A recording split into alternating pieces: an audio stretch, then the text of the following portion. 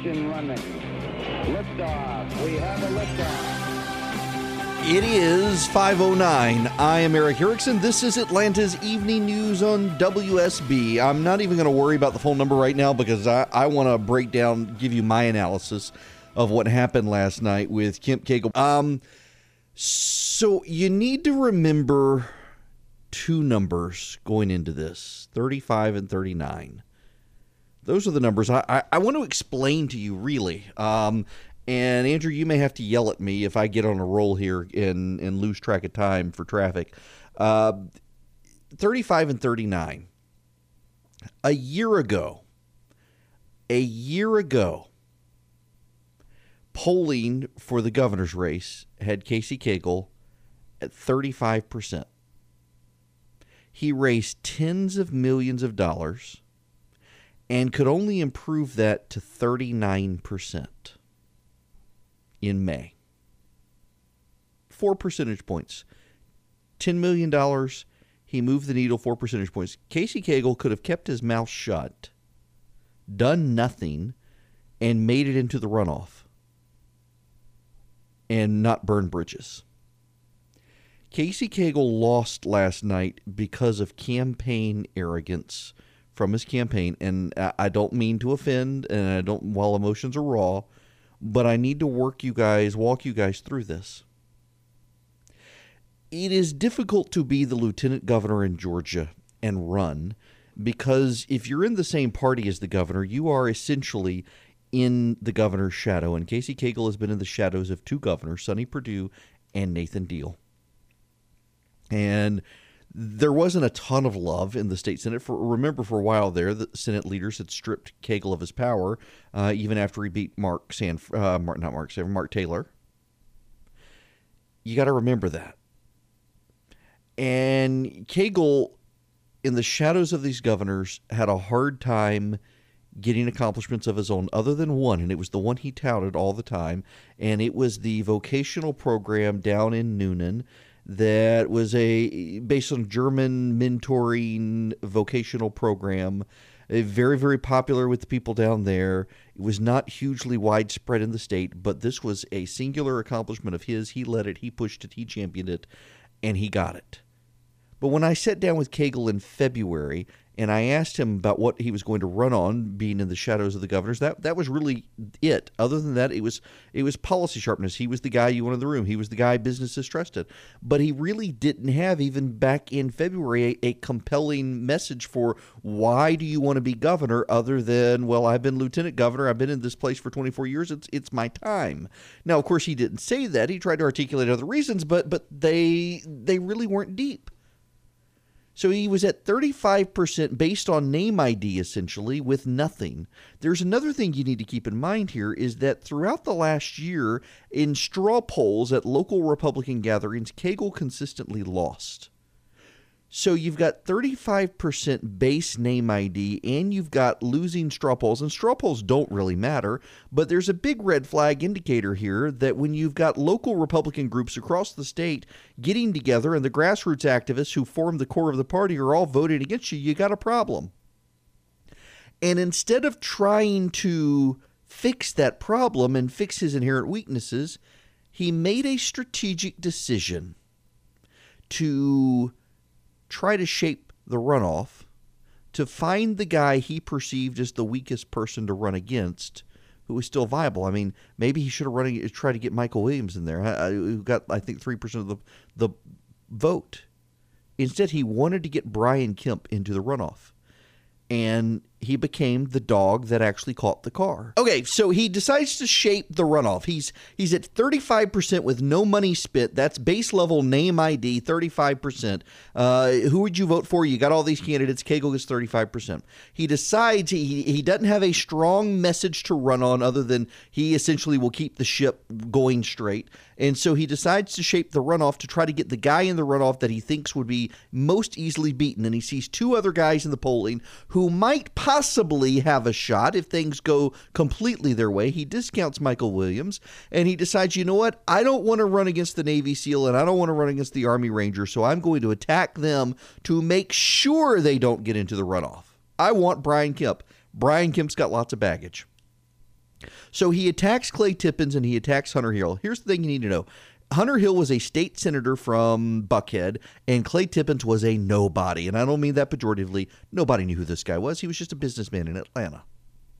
Some people thought he was far richer than he actually was. Nobody really knew him. But Clay Tippins and Hunter Hill built support. They crisscrossed the state. They went county by county. They built organizations. When you're not a known statewide candidate to begin with, like Cagle or Kemp, the people who are voting for you, they're voting for you because they really like you better than the other guys. They like you better than the guys they already know. So they liked Hunter Hill and they liked Clay Tippins. It may not have been enough people to like them enough to get them into the runoff, but by God, their supporters liked them. They chose them over the two pre-existing candidates who had statewide levels of support. And Hunter Hill got 18% and Clay Tippins got 12%. They got, between them, 30% of the vote. Brian Kemp, on his own, got 25% of the vote. What had Cagle done shaping the runoff? He had attacked the guys who got 30% of the vote so that he could run against the guy who got 25% of the vote. So you got a guy who got 25% of the vote running in, and you've pissed off the voters, 30% of the voters, because you've attacked their guys. So now you've already got 52% of the voters out to get you who are going to be voting in the runoff. And what did Cagle do? Instead of trying to build bridges and woo some of those Tippins and Hill supporters to him, he decided to just stay on the attack. And his goal was very precisely to keep those people at home. See, when you negatively attack and pound, what happens is voters decide, you know what, forget it. I'm not even going to go participate. I don't like any of these guys. And that was his strategy, voter suppression through negative ads. And all it did is it made them more mad. And they went out to vote. We don't even have to get to the Clay Tippins audio, and Cagle has already alienated a majority of voters in the Republican primary. You add in the Clay Tippins audio, and what you have is a man who is, in his own voice, expressing contempt for Republican voters. Well, they already knew that because he's already burned bridges with 52% of them. And on top of that, you got a guy who says he'll say or do anything to get elected. He will vote for a piece of public policy. He thinks it's bad public policy to stop the other guys because he needs campaign contributions. He wants to hurt them. So now you just compounded the Hunter who got 18% of the vote. You compound the anger against Cagle from Hunter Hill supporters with that audio, and you compound the trust issue. How can you really believe Cagle when it comes to the Delta NRA issue? Or was that just opportunism as he's mocking Republican voters for running to the fringes in the primary? How can you believe him on this? How can you believe he really supports school choice when he's on audio saying that he thinks that Republicans want to kill public schools and that's a terrible idea and he's going to stop them? How can you believe him when he says he's going to pass religious liberty legislation? How can you believe him when he says he's going to pass tax reform? How can you believe him when he says, and just you get a feedback loop. You don't even need Clay Tippins to have Casey Cagle, through his campaign strategy, alienating 52% of Republican voters. You get Clay Tippins, and we now know the early voting, Brian Kemp had already won before Donald Trump even endorsed him. Donald Trump's endorsement would have at best only affected 2 days of early voting, that Thursday and Friday, maybe a Saturday in some parts, so possibly 3 days, 2.5 days. Brian Kemp won the early vote 57.8%. So before the president even endorsed him, he had won this race. The mythology that some people are telling themselves to avoid an accountability process for bad strategic decisions is, oh, Donald Trump caused us to lose this race. Donald Trump caused Cagle to lose this race. It was all Donald Trump's fault. This is Donald Trump's party. No. We know from the early voting, Brian Kemp won 57.8% before the president even endorsed. He won election day voting 75% of the vote. The president just locked in what he already had. With the president's endorsement, there was no possible way for Casey Cagle to turn the momentum of the race in the last 3 days. But he'd already lost. Now, his tracking poll suggested it was going to be close, but we know actual factual, not what public polling says. We know what the actual vote was on early voting, and Brian Kemp had already won it, 57.8% of the vote. When the president endorsed him, that just pushed even more people to him. Those undecideds might have stayed home on election day but for the president, and Brian Kemp would have still won. It was a terrible strategic decision for Casey Cagle to decide to shape the runoff and find the weakest guy instead of trying to find a way to connect to voters. And he had one hell of a story, raised by a single mother committed to helping the poor. He was the Republican version of Stacey Evans, and it didn't do her a lot of good because she was running against Stacey Abrams, but it could have done Casey Cagle a whole lot of good, and he didn't run that biography. He went negative and stayed negative and burned bridges on the campaign trail with the candidates who got 52% of the vote. There was a way to win. What they did wasn't the way to win. And I realize I'm an armchair quarterback saying this, but even Cagle in the final days of the campaign was lamenting that maybe he should have run on the bio. Yeah, he should have run on the bio. That's a heck of a way to connect with people. Talking about being raised by a single mom, wanting to use the free market to make things better for other kids in that situation. That's a heck of a story. But they didn't do that. They were too clever by half, decided they would shape the runoff, get the guy they wanted. Well, they got him, and that guy's going to be Georgia's next governor now. It's 27 after the hour. Erick Erickson here. The phone number now, we can open up the phone lines for you. 404-872-0750, 1-800-WSB-TALK. Happy to take your thoughts on last night's election. Just a couple of more points on this. It is amazing to me that the Kemp campaign won all but 2 counties last night. Casey Cagle won 122 of them in the primary. And this also needs to be said. I think his campaign strategy, he campaign hubris cratered Casey Cagle. But we are losing a good, incompetent lieutenant governor. I was not a fan of his to begin with, but over time, I came to respect his leadership abilities in getting things done in the Senate. And we are losing a lot of institutional knowledge with him. We're losing someone people thought highly of. But we'll have Brian Kemp facing Stacey Abrams, and it's already turning nasty. I'll bring you the latest when we come back.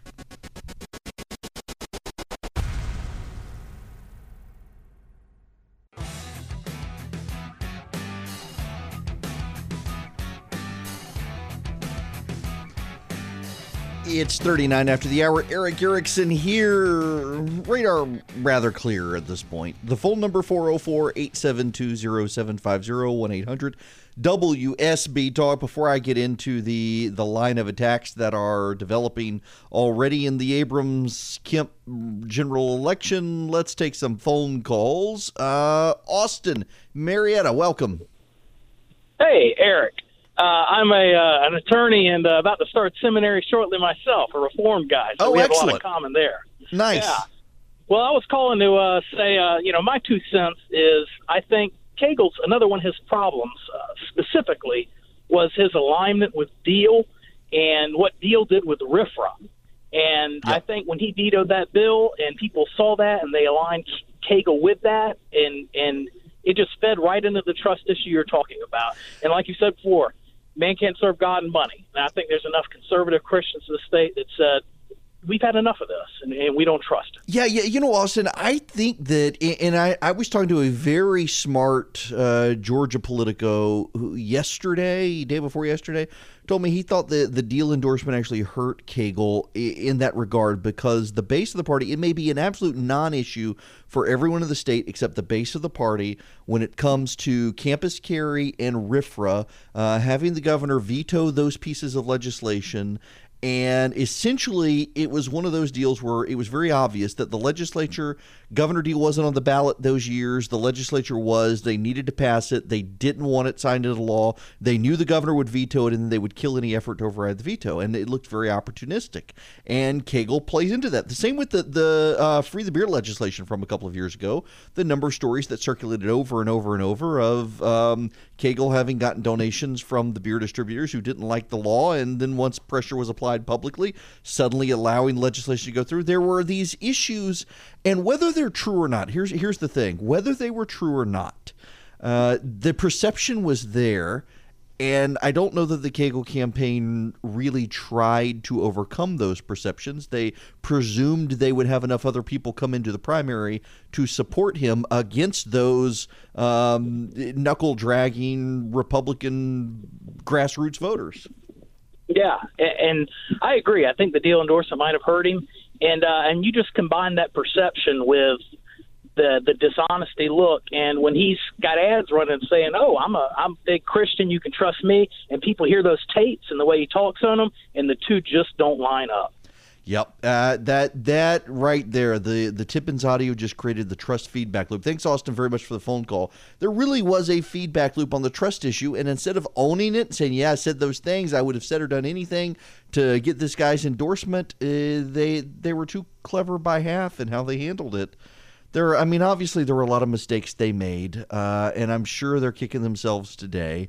And I hate to kick them when they're down, but it is kind of eye-opening that things that seemed obvious didn't get done. There was a lot of trust us, we know what we're doing, we got Deal elected, we'll get this guy elected, and it didn't go over so well. The Chamber of Commerce in Georgia really should look at itself right now and understand that at the base level of both the Democratic Party and the Republican Party, people who are too closely tied or perceived to be too closely connected to the Chamber of Commerce are not doing well. And they may want to examine what they're doing that caused voters in the state to have a backlash against them. Back to the phones, Tom in Powder Springs. Welcome to the program. Thank you. How are you? Good. How are you? Good. I think Cagle was too smart by half I'm conservative Casey Cagle. The only time I ever heard that was once his ads started. I never thought of him as conservative Casey Cagle until he started running for governor. Yeah, listen, I didn't want to be too direct in it, and I tried to give everyone a wide latitude to come on and let them make their pitch without me grilling them and trying to be hostile to any of the candidates. But I said several times that, it is a rule of thumb. When you hear people in their advertisements just saying conservative, conservative, conservative, conservative, they probably aren't. You wouldn't need to say it that much if you were. And I think when you look at the straw polls at the grassroots level across the state over the last year, there was a big indication that most of the grassroots didn't think so either, and that it weighed on the campaign. Jerry in Mableton, welcome to the news. How are you? Hey, Eric. A reality and a fact. Reality is that as much as the left wants to think so, Georgia's not going anywhere anytime soon. It's a red state. It's moving, but it's still a red state. Yeah. The fact is the number of votes that were cast in the Democratic side of the primary and the Republican side of the primary, which leads me to ask you, how does Kemp, who ran hard right, and Abrams, who ran hard left, get to the middle? Because the middle's going to have a say in electing the next governor. Right. Excellent question. And the issue here is who can get to the middle with the voters. And my sense is that we're a center-right state. We're not a center-left state. And so you will have more voters forgive Cagle his round him up immigration position than will forgive Abrams her blow up Stone Mountain position. You'll have more voters forgive Cagle for having too many guns, one possibly pointed at Jake in an ad, versus Abrams take away all the guns. You'll have more people forgive Cagle for being pro-life than you will Stacey Abrams being championed by Planned Parenthood. There's a center-right balance there, and I think the default is to Kemp. You got to remember, yes, Kemp got less votes in the primary than Stacey Abrams got in her primary, but we had 5 candidates. She had 2, and the Democrats had less of a turnout overall than the Republicans had. So the media is going to want to turn this into some sort of major historic moment. The first female black governor in the nation. I can't believe how many times I've heard this already in the last 24 hours. But I don't think it's going to help. Jim in Atlanta, welcome to the WSB. Hey, educate me, because I never did hear this. I was not a fan of Governor Deal when he was running, but I became a real fan of his. I think he did a great job running the state. But I ended up voting for Cagle, but I never did hear Governor Deal explain why he endorsed Cagle versus Kemp, and I'm still perplexed by that because I trust his judgment. Can you educate me on honestly, why he endorsed him? I think even the Cagle folks don't really know. There is a rumor, and again, this is a rumor. It is a rumor that some of the senior staff in Deal's office cut cut a deal with Cagle that if he got elected, he would keep them on the payroll because they need their state pensions to vest, but they need another 2 years on the state payroll for their state retirement plan to vest. And that deal was put in place, and that led to the governor endorsing it. I don't know whether that's true or not. That is the rumor that I have heard from people in and around the Kemp campaign and others. But I will say this. The governor didn't do anything with his endorsement. He had an unrelated press conference where he mentioned he would be supporting Casey Cagle, and then he moved on. He did no events. He didn't do any phone calls, didn't do anything. Meanwhile, the president endorsed Kemp and brought the vice president to the state, did major ground game work for him. I don't know that the governor needed to do that, and, well, he did. The rest is history.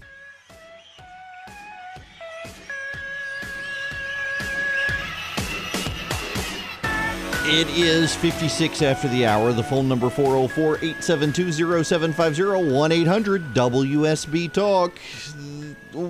One side note here on all the election stuff from last night. It does not appear that David Schaefer has conceded yet. Maybe he has, but this is a big, big upset. David Schaefer, I voted for him. He's been a friend of mine for 20 years. I shouldn't say friend. I've known him for 20 years. We've gotten to be friends in the last number of years. He was executive director of the Republican Party. He has been in politics. It has been his life. And he came within 6,000 votes of winning the lieutenant governor's nomination without a runoff. Within 6,000 votes, he almost got it. He was like 49.8% or some such. And he's now out, beaten by Jeff Duncan. I got asked by people close to Schaefer to go after Duncan. I didn't have either of them on the show. I only wanted to focus on the governor's races. We had too many candidates wanting to get on. That seemed like a reasonable limit. I wasn't going to beat up Duncan because everybody I know who knows him likes the guy. And he's won. And he won on a strong message. But there's a lot of money attacking Schaefer, too. Now, when we come back, Abrams versus Kemp, what's it going to look like?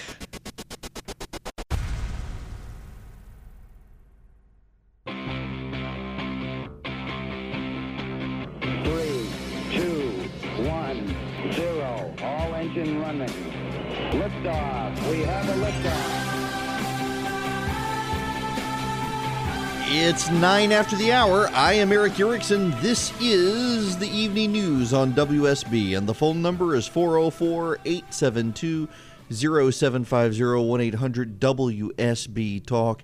Relevant to the points I want to make is what Rob wants to talk about up in Akron. So, Rob, I'm going to come to you out of the gate and get this going. Welcome.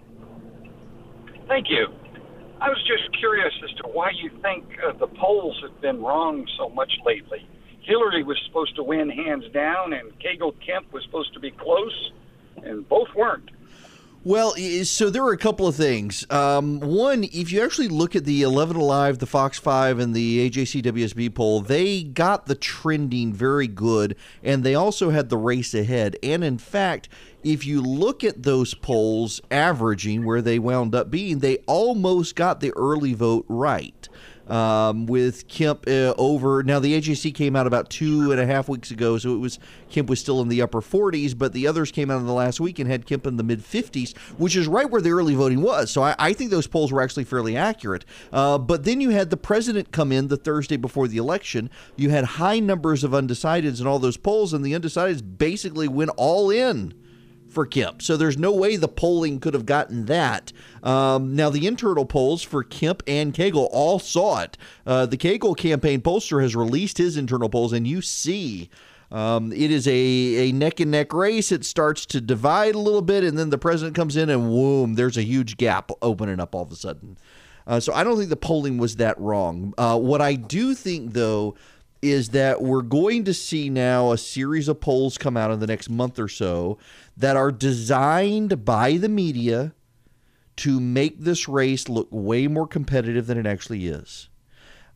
You need to understand this. If you understand nothing else I say today, you've got to understand this. The media has a vested interest, and I'm talking national, not local. The national media has a vested interest in making this race a big deal because you have the historic factor of first black female governor. She was a Republican. They'd ignore the race. So you got first black female governor. That's a big deal. You've got accusations against Brian Kemp involving Russian hacking. You got accusations against Brian Kemp involving voter suppression and voter rejection. You've got President Trump endorsing. This is all the perfect storm for media sensation in the Democrats' advantage, and they're already sympathetic to the Democrats here. They're already sympathetic to Stacey Abrams. She's been on all the late night shows that all the little millennial journalists love, talking about being a wonderful progressive. They are going to do everything they can. There will be manufactured polls, and those polls will be very close. And I'm just telling you, you have got to be wary of what you're going to see over the next month or two. Now, here's where this race is going to go. Georgia is a center-right state, and center-right politics are going to play out because you have a massive number of left-wing interest groups supporting Stacey Abrams. You have one group that is aggressively in favor of slave reparations. Stacey Abrams hasn't taken a position on it, but this is a group that supports her, and it wants reparations for slavery. There's another group that wants gun bans, gun confiscations, repeal of Second Amendment rights in Georgia. The Everytown left-wing activists want to support her. And then there's, of course, going to be it's the Democratic women's ticket. You people are going to be so tired of hearing about the all-female cast. You're going to get just tired of it. Every time Democrats have a bunch of women on the ballot, it's Year of the Woman. Year of the Woman. It's Year of the Woman. It's Year of the Woman. Did you hear it's Year of the Woman? When Republicans have a bunch of women running, as happened in 2010, completely ignored. But when Democrats have 4 or 5 women running, it's the Year of the Woman. Did you know it's the Year of the Woman? It is the Year of the Woman. Yeah, it's going to be declared the Year of the Woman because we've got some women congressional nominees in Georgia. We got notice Karen Handel, it wasn't the Year of the Woman with her. It's the Year of the Woman now. The Year of the Woman with Stacey Abrams. This is one of the things they're going to do. But a lot of the national news, I mean, for example, just take the general summation of the Republican nomination. The general summation of the Republican nomination is that Donald Trump endorsed Brian Kemp, and but for Donald Trump's endorsement, Casey Cagle would have won. And it's now Donald Trump's party. Except the early voting, we now know Brian Kemp won at 57.8% of the vote. Brian Kemp won the early vote before the president endorsed him. So it's real hard to say that Brian Kemp was only pushed over the edge because of the president when he won before the president got involved. But that's one of the things that they will do. They will try to claim that Brian Kemp wouldn't have gotten to where he got but for the president. And Brian Kemp is happy to have the president's support. And by the way, guess what? Donald Trump won Georgia in 2016. But they're going to attack him for that support. They are convinced that Donald Trump is going to hurt Republicans, even in Georgia. And I don't think the polling bears that out, by the way.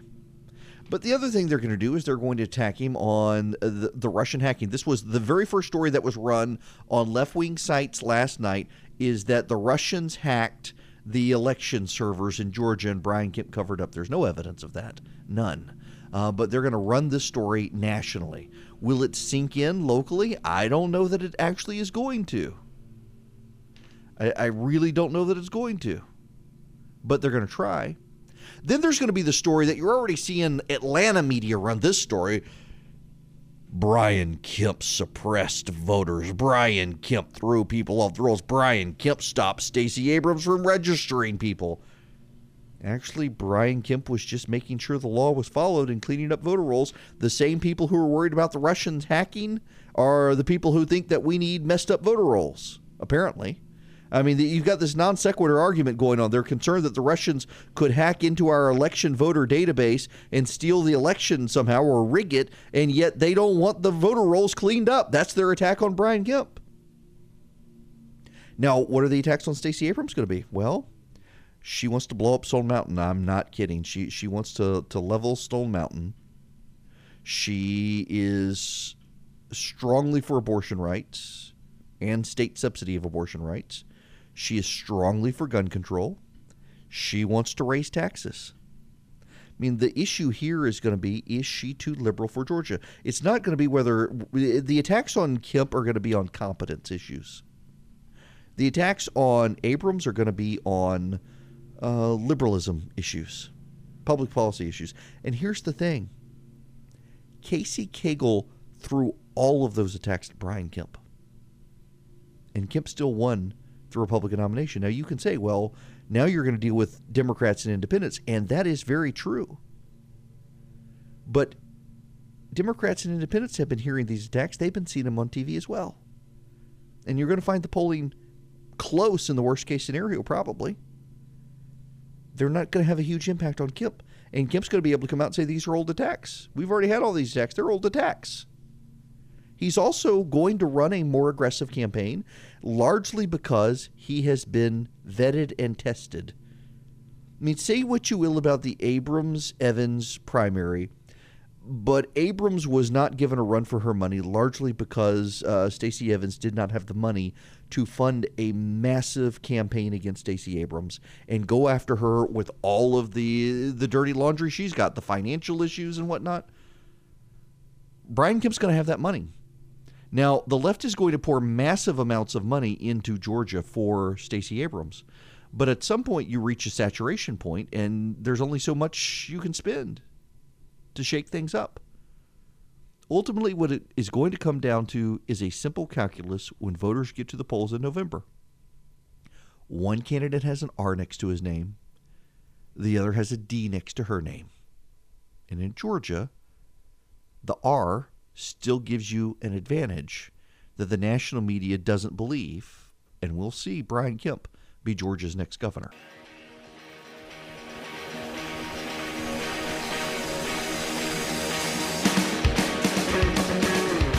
It is 26 after the hour. Eric Erickson here. The phone number is 404-872-0750 or 1-800-WSB-TALK. To the phones we go. Scott in Alpharetta, you are up next. Welcome.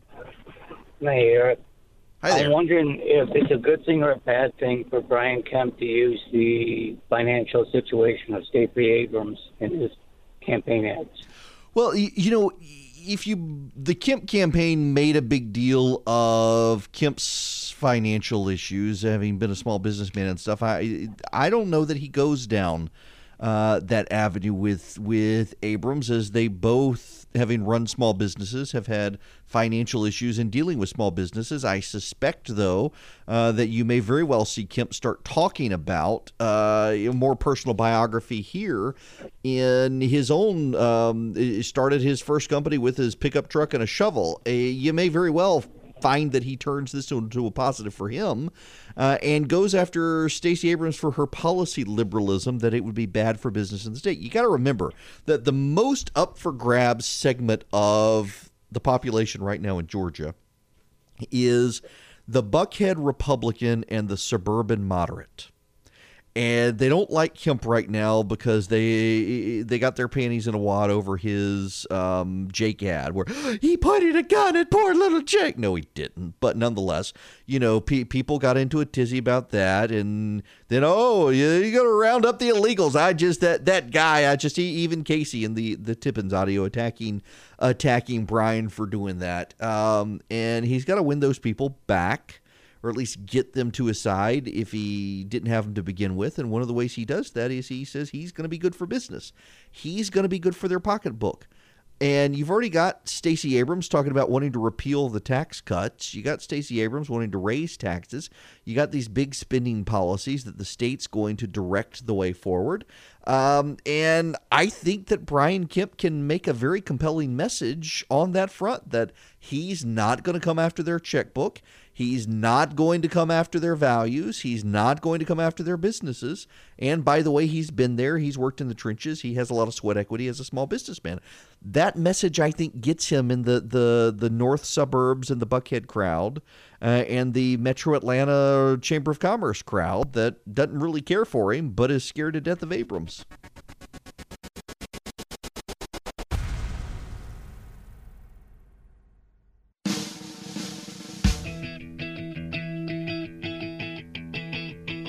It's 38 after the hour. Erick Erickson here on WSB. The phone number is 404-872-0750, 1-800-WSB Talk.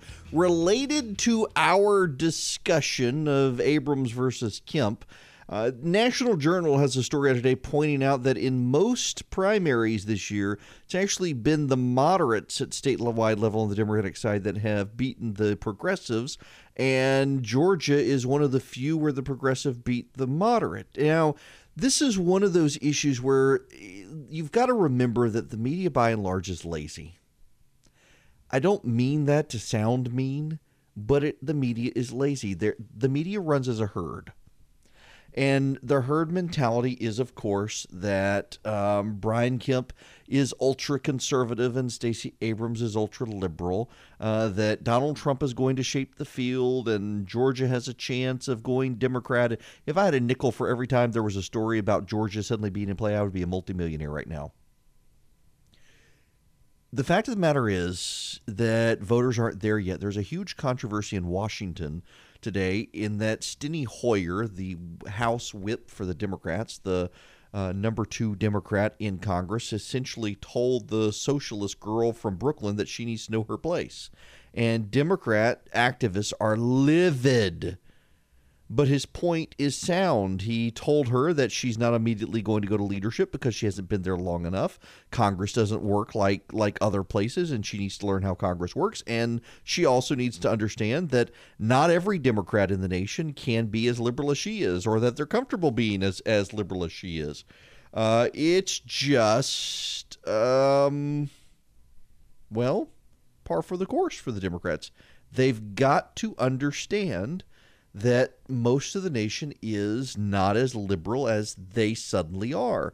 Progressivism is a deal breaker. Now, what's going to happen in November probably is you are going to see probably the Democrats take back the House, but what you're going to see overall nationally is the Democrats are not going to have this huge wave. They're going to have in blue areas of the country a strong Democratic showing, and in red areas of the country they're not. In Georgia, you will see that the Democrats do well, but they don't take over. They're going to have a stronger showing than they've had in the past. By the way, I pulled it up. Brian Kemp at the Secretary of State's level, remember, there is ballot fall off when you get down to Secretary of State, but Brian Kemp has won this state in 2010 and 2014 with 57% of the vote. 57% of the vote for Secretary of State. Solidly across North Georgia. Blue-collar voters down along the coast and in South Georgia. He's done very, very well. In the mid-state around Robins Air Force Base, he's done very, very well. Democrats and the media right now are treating this race between Abrams and Kemp as if Kemp is the guy who's going to lose because he's too conservative for Georgia. They are building up the expectations for Stacey Abrams, and that actually works to her disadvantage. But the media is desperate for a win here. They are desperate for a narrative shift. They are desperate for this historic moment. And I don't know that they're going to get it. They sure do want it, though. Now, there is other news happening out there nationally that I want to get into, including the president has a victory on tariffs, and I'm hoping he will get rid of the tariffs as a result. The White House has said that the European Union and the United States have come to terms on avoiding tariffs by cutting a deal with the EU, allowing importation of some things without fees or penalties that they otherwise hadn't. Details are very sketchy on this right now, but it appears to be an actual win for the president on the tariffs issue. He's getting nothing from China right now. I'm hoping that he will scuttle the tariffs for Europe because they're going to start being a drain. We're doing a $12 billion subsidy to farmers in the United States who are already government dependent. Bortz was yelling at me yesterday about this, that stop saying let the free market handle farmers. The free market's never handled farmers. Okay, that's true. There's always been a government subsidy, but an additional $12 billion on top of the existing subsidy, not good for our farmers. Now, apparently, soybeans are at stake here in this deal with the EU. That is good for the president. if he suddenly declares that the tariffs have worked and declares victory and scraps them further, it's going to be a huge bounce back for our economy right as we're headed into the midterm elections. And stuff like that will help Brian Kemp, particularly with Georgia's farmers, and also the issue with Georgia's teachers. I've had a number of people reach out to me and say they have a hard time believing that Georgia's teachers are really going to go with Abrams over Kemp, just given some of the things she said about wanting to fix public schools in the state and her Hope Scholarship issue. We'll see where that goes. There's a lot of stuff in play, folks, and we are still months away from November, so it's real hard to say one way or the other what exactly is going to happen, other than we know historically Republicans have the advantage in Georgia, so calm down. Now, other news. Republicans in Congress appear to have given up on reining in the president on tariffs, on fixing, on helping ZTE, the Chinese company, and on a host of other issues. There are Republican free marketeers in Congress who are blasting the president on the farm subsidy issue, and it's going to be interesting to see if they try to join with Democrats in the Senate to filibuster. Except here's a dirty little secret. The Democrats will be okay subsidizing the farmers. They will vote. They will lament that they're having to do it because of the president's terrible economic policy, but they will love to subsidize the farmers because the Democrats want greater dependency on the federal government, and that includes with farmers. Now, you guys know this, but listen, there's this massive hysteria right now that somehow or another the Democrats are going to filibuster subsidies. There are free marketeers in the Senate who would love for the Democrats to join them in doing so, but it's not going to happen. They're going to pass the subsidies.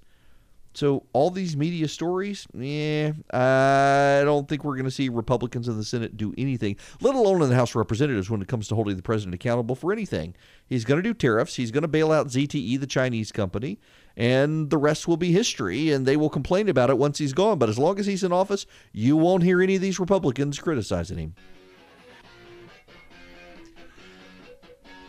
It's 52 after the hour. Eric Erickson here. Y'all, I got to read you this. This is an excerpt from a website that chronicles technology and has a section where it chronicles basically all the superhero and sci-fi TV and movies and whatnot. When CBS released Supergirl 4 years ago, and it took off as a hit, but they moved it over to the CW where everything has to, it is basically a quota system now. They've garbaged up a lot of their shows, particularly DC comic shows. You've got Arrow over there, Flash and whatnot. And it's super politically correct. Everybody sneers about the people of faith. Everybody talks about being a preening atheist and how atheism is, it's total progressivism, polluting all of the shows. I gave up on Arrow a couple of years. It's terrible. Let me read you this synopsis from this website of what Supergirl's 4th season is going to be.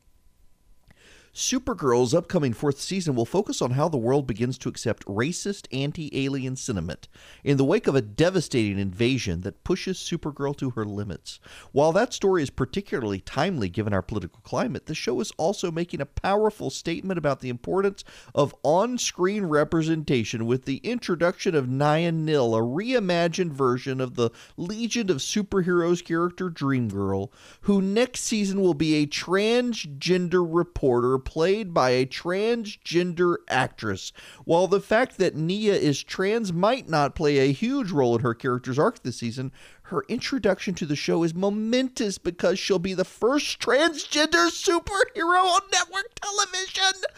Not only that, but Supergirl just single-handedly proves something we should all know is true. It's not at all hard to actually cast transgender people to play transgender characters. Who wants to watch this? First of all, they're doing the whole racist anti-alien sentiment. They're essentially bringing progressive left-wing politics and views about what's happening in the United States to TV. And then, of course, they're doing the entire indoctrination stuff of your kids to normalize transgenderism when it's still widely debated as to whether or not it's a mental health issue or not. But, hey, they're getting all on board the crazy train with all of this stuff. Who wants to watch it? all the politically correct. You got to have so many gay characters, so many black characters, so many white characters, so many male, so many female, so many lesbians. So I mean, I don't care who you're sleeping with. I just don't think I need a checklist if I were to write a TV show. So I got to have this many here, this many here, this many this, that many this. That people are so worked up into this, and it's a good thing because it's I want the story, and I don't want to have to deal with daily politics in my TV shows. Meanwhile, you've got Celine Dion out there saying that she can't look at the American flag anymore without getting angry. She hates this country now. Our hearts will go on, of course, but I don't know. She's going to have to stay in Canada now. The politicization of pop culture and music, and I'm really tired of it. And I know you guys are too. I hear from people all the time.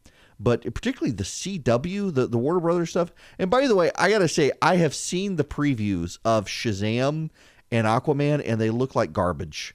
The CGI in the Aquaman trailer looks cheap. I mean, it looks like something my kid could do on my Mac. It is not professional.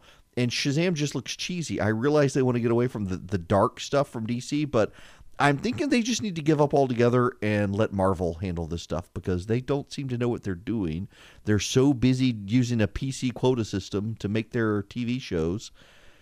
I would love to be able to unplug at night and not have to watch politics on TV shows, and it's almost impossible thanks to the left. Conservatives, not having it.